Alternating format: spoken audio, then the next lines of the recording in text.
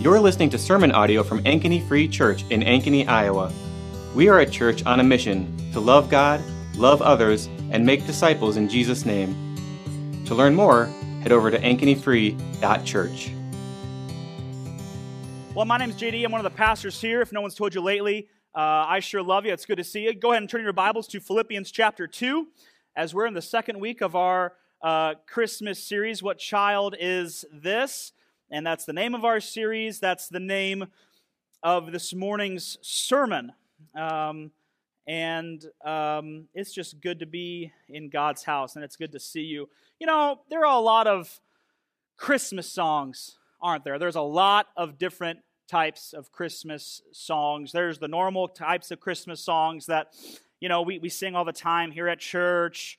Maybe at your house you sing Christmas songs, Christmas Eve service, Christmas songs on the radio. The normal, standard, kind of set of Christmas songs that you hear and sing. And then there's like the really sad / weird, maybe funny Christmas songs that exist. I don't know if you've heard some of these. Here are a couple. This one's really, really sad. So just be ready to be sad with me for a second.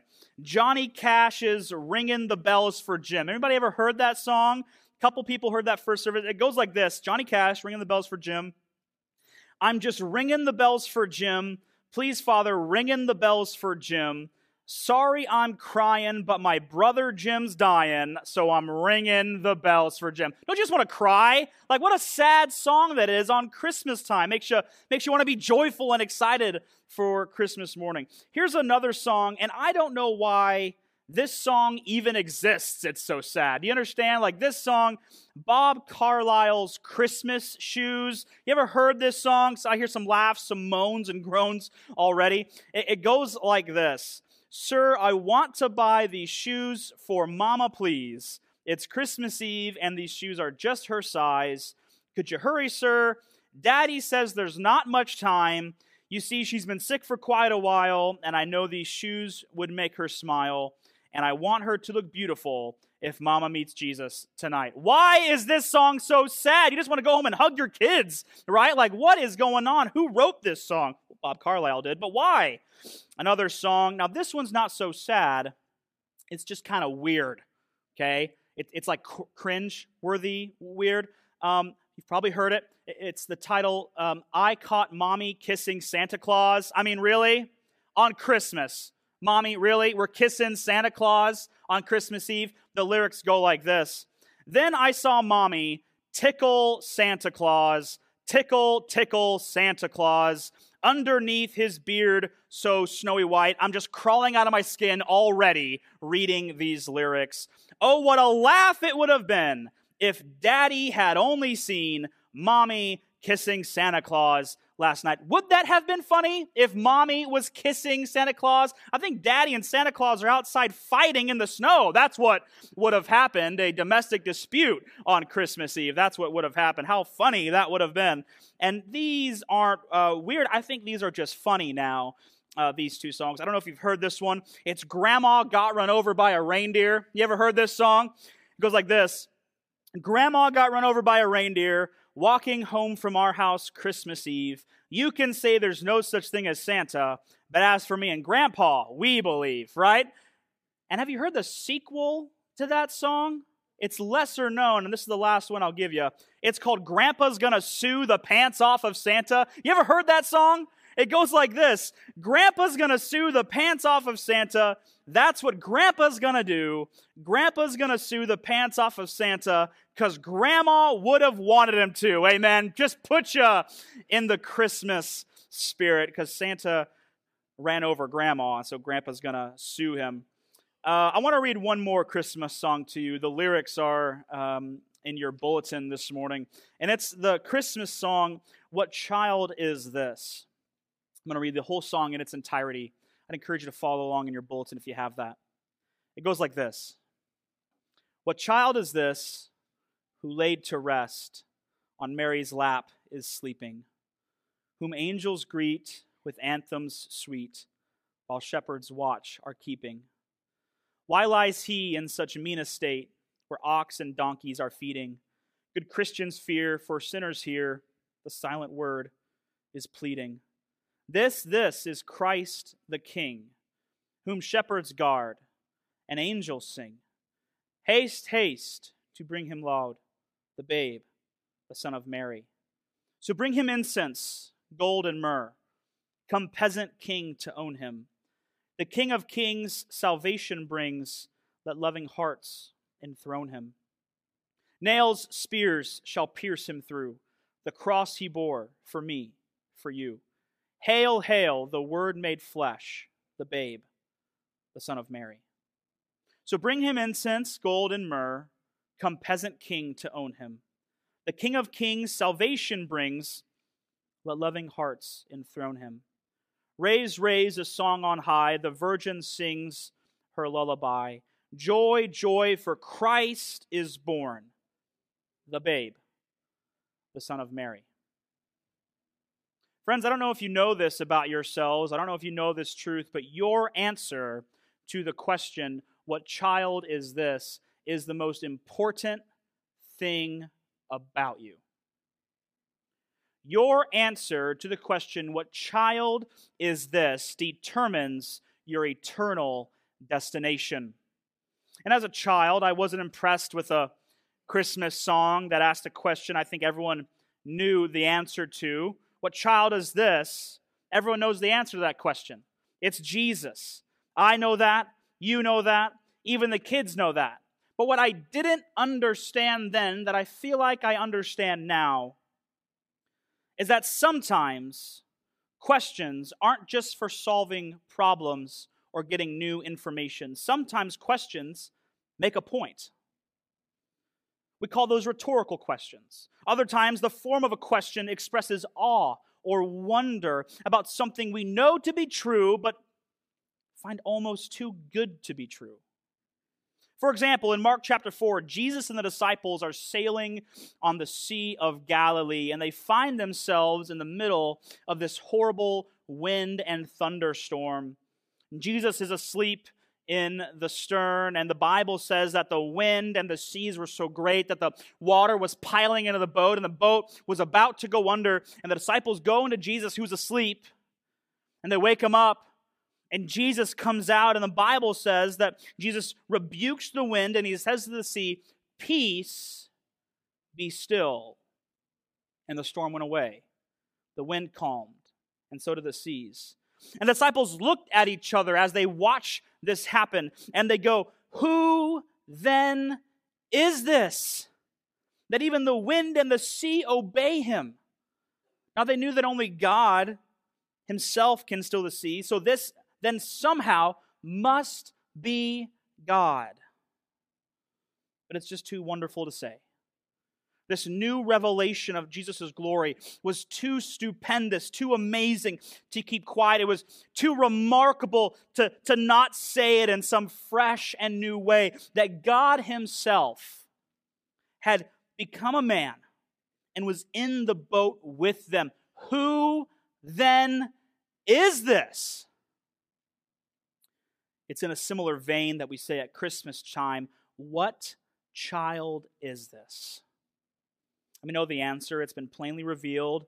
It's almost too wonderful to be true. Think about it. Don't let the normalness of Christmas make it too dull for you, that God himself has become a man into this baby, and has come to rescue humankind.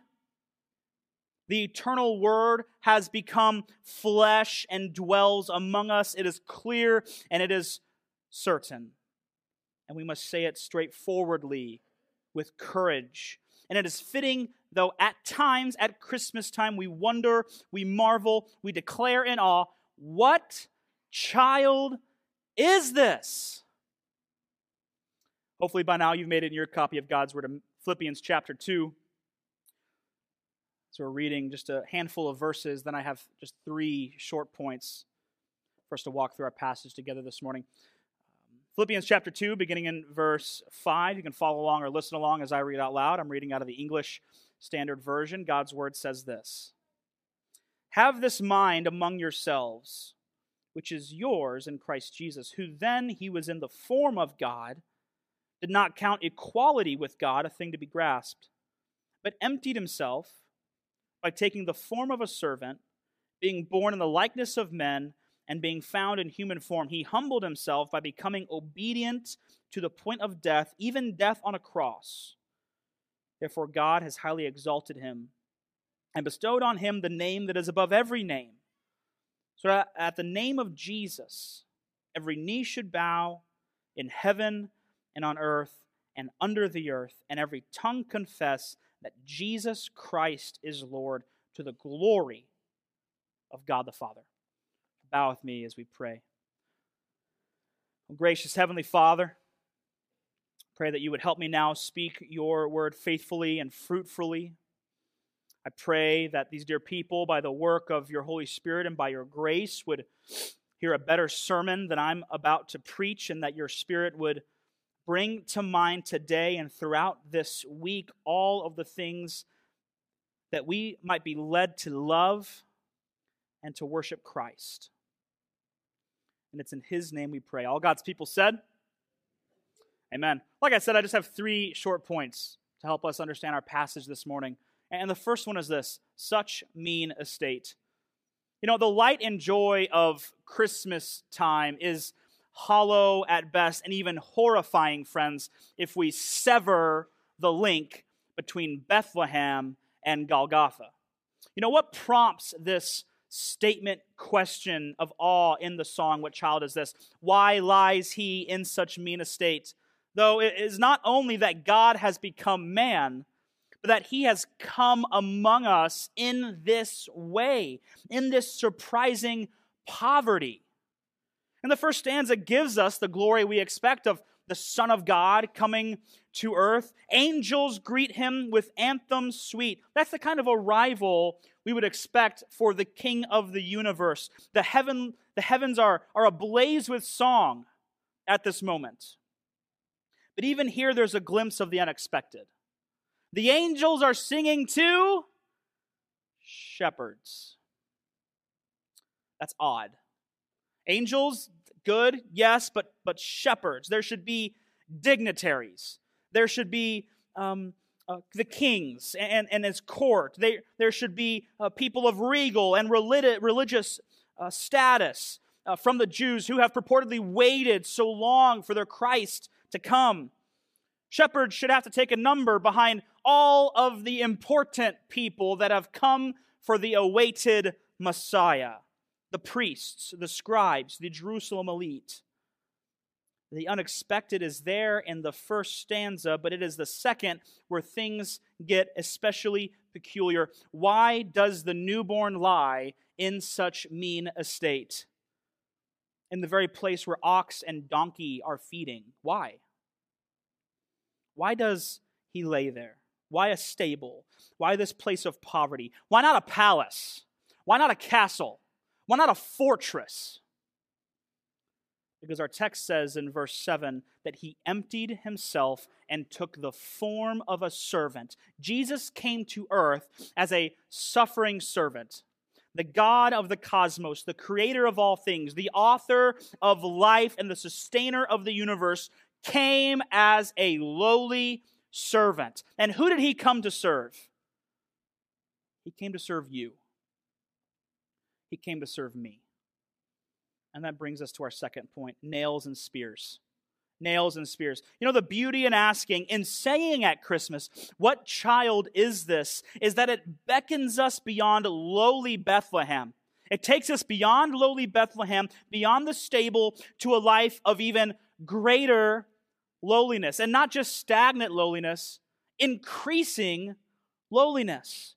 Here at Christmas, we celebrate that Jesus, though he was in the form of God, did not count equality with God a thing to be grasped, but emptied himself by taking the form of a servant and being born in the likeness of men. But why? Why did Jesus do this? Why this surprising appearance among us? Just to show that it can be done? Is this just a stunt? Why has he come? What is he here to accomplish? Christmas commemorates more than the birth of Jesus.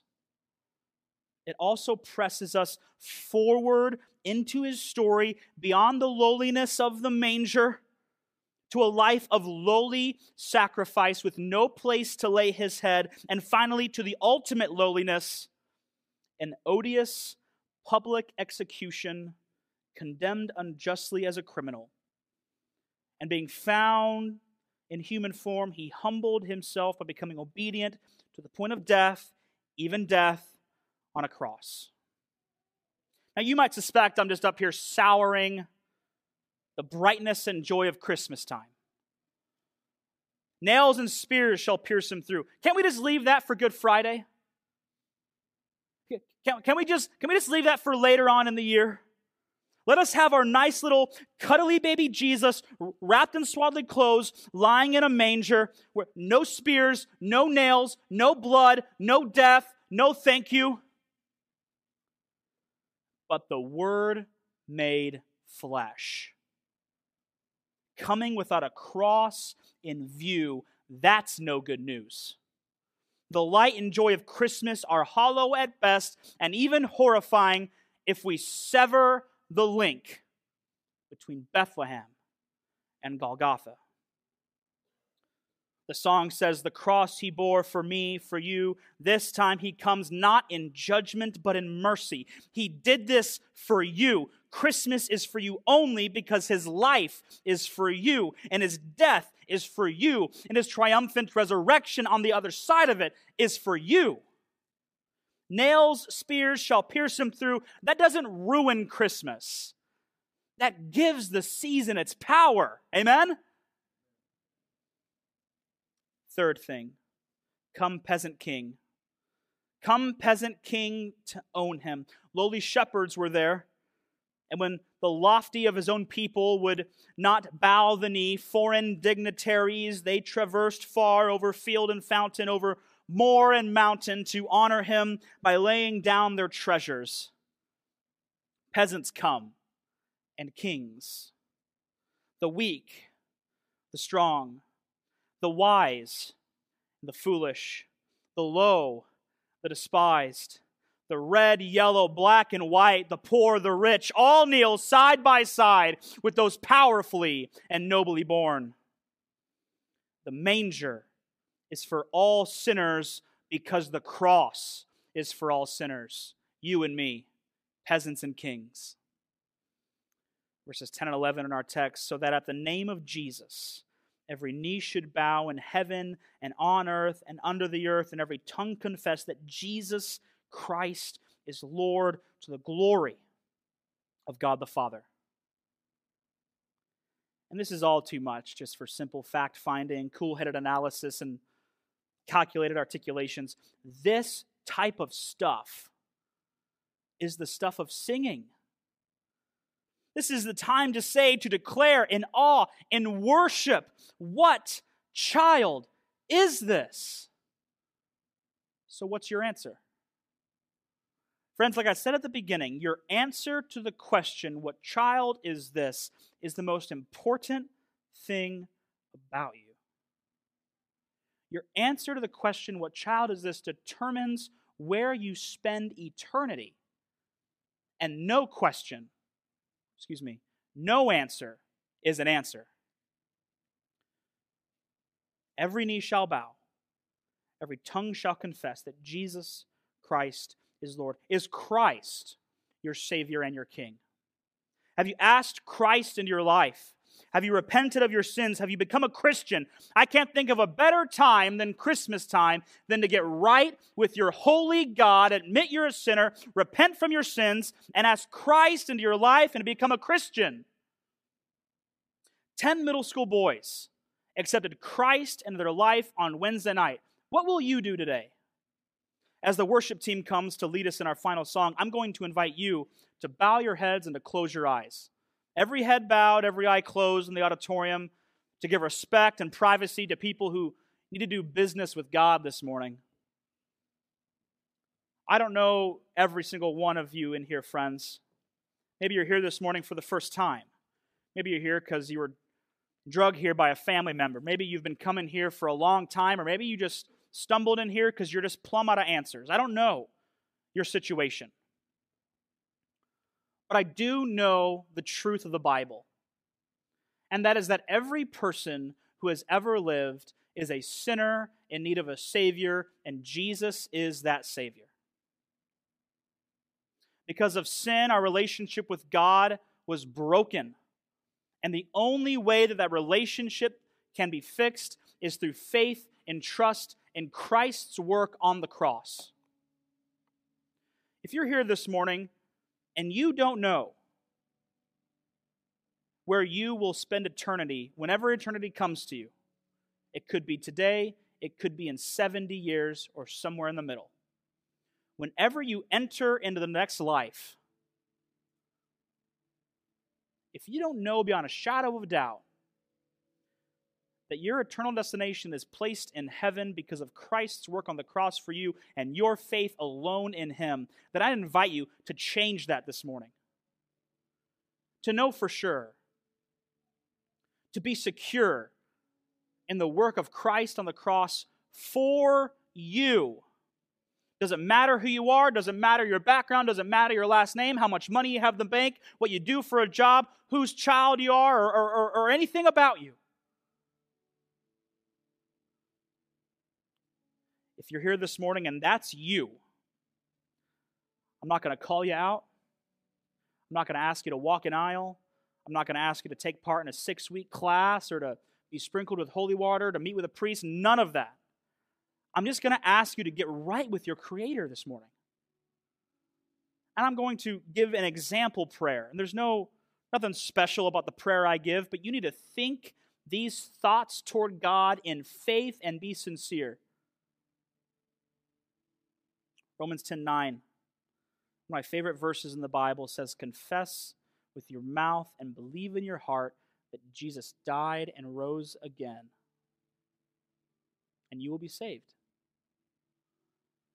If you're here this morning and you want to become a Christian and you want to get right with God and you want to have your sins forgiven and you want to have your eternal destination switched from hell to heaven because of your faith in Christ alone, just quietly to yourself repeat after me in your heart and think these thoughts toward God. Pray this prayer toward God.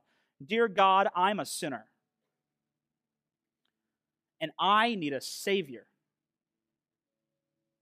Jesus is that Savior. God, please save me. Father, forgive me of my sins. God, make me a child of you. Thank you for making a place in heaven for me. If you said that prayer, again with heads bowed and eyes closed, if you said that prayer, I'd love to meet you over here by the lamp on my left, your right after service, and I would like to celebrate with you and pray for you as you start this new journey as a Christian. In a moment, I'm going to pray, and the worship team will lead us in our last song. But let us not lose this spirit of reconciliation, spirit of conviction, spirit of open hearts to God, and see what He has for us. Father, thank you so much for this time with my friends. Thank you for the blessing of being able to watch the kids sing. Thank you for every single soul here. And God, I would ask you that if there's anyone here right now that has not gotten right with you, that has not had their sins forgiven, that has not placed their faith in you, Father, that you would right now have your Holy Spirit work in their heart and draw them close to yourself, that they may experience true hope, true joy, true purpose in life that only you bring. Father, we love you. We're thankful for times like these to gather together, to sing, to fellowship, to laugh, and to sit under the preaching of your word. Father, bless the rest of this day as we go our different ways. In Jesus' name I pray. All God's people said, amen. Would you stand and let's sing loud as we close our service together. We pray you were blessed and encouraged by this week's message. You can join us in person or online every Sunday at 8:30 a.m. or 10 a.m. Have questions about what it means to know and follow Jesus? Simply email Todd at ankenyfree.church. Thanks for listening.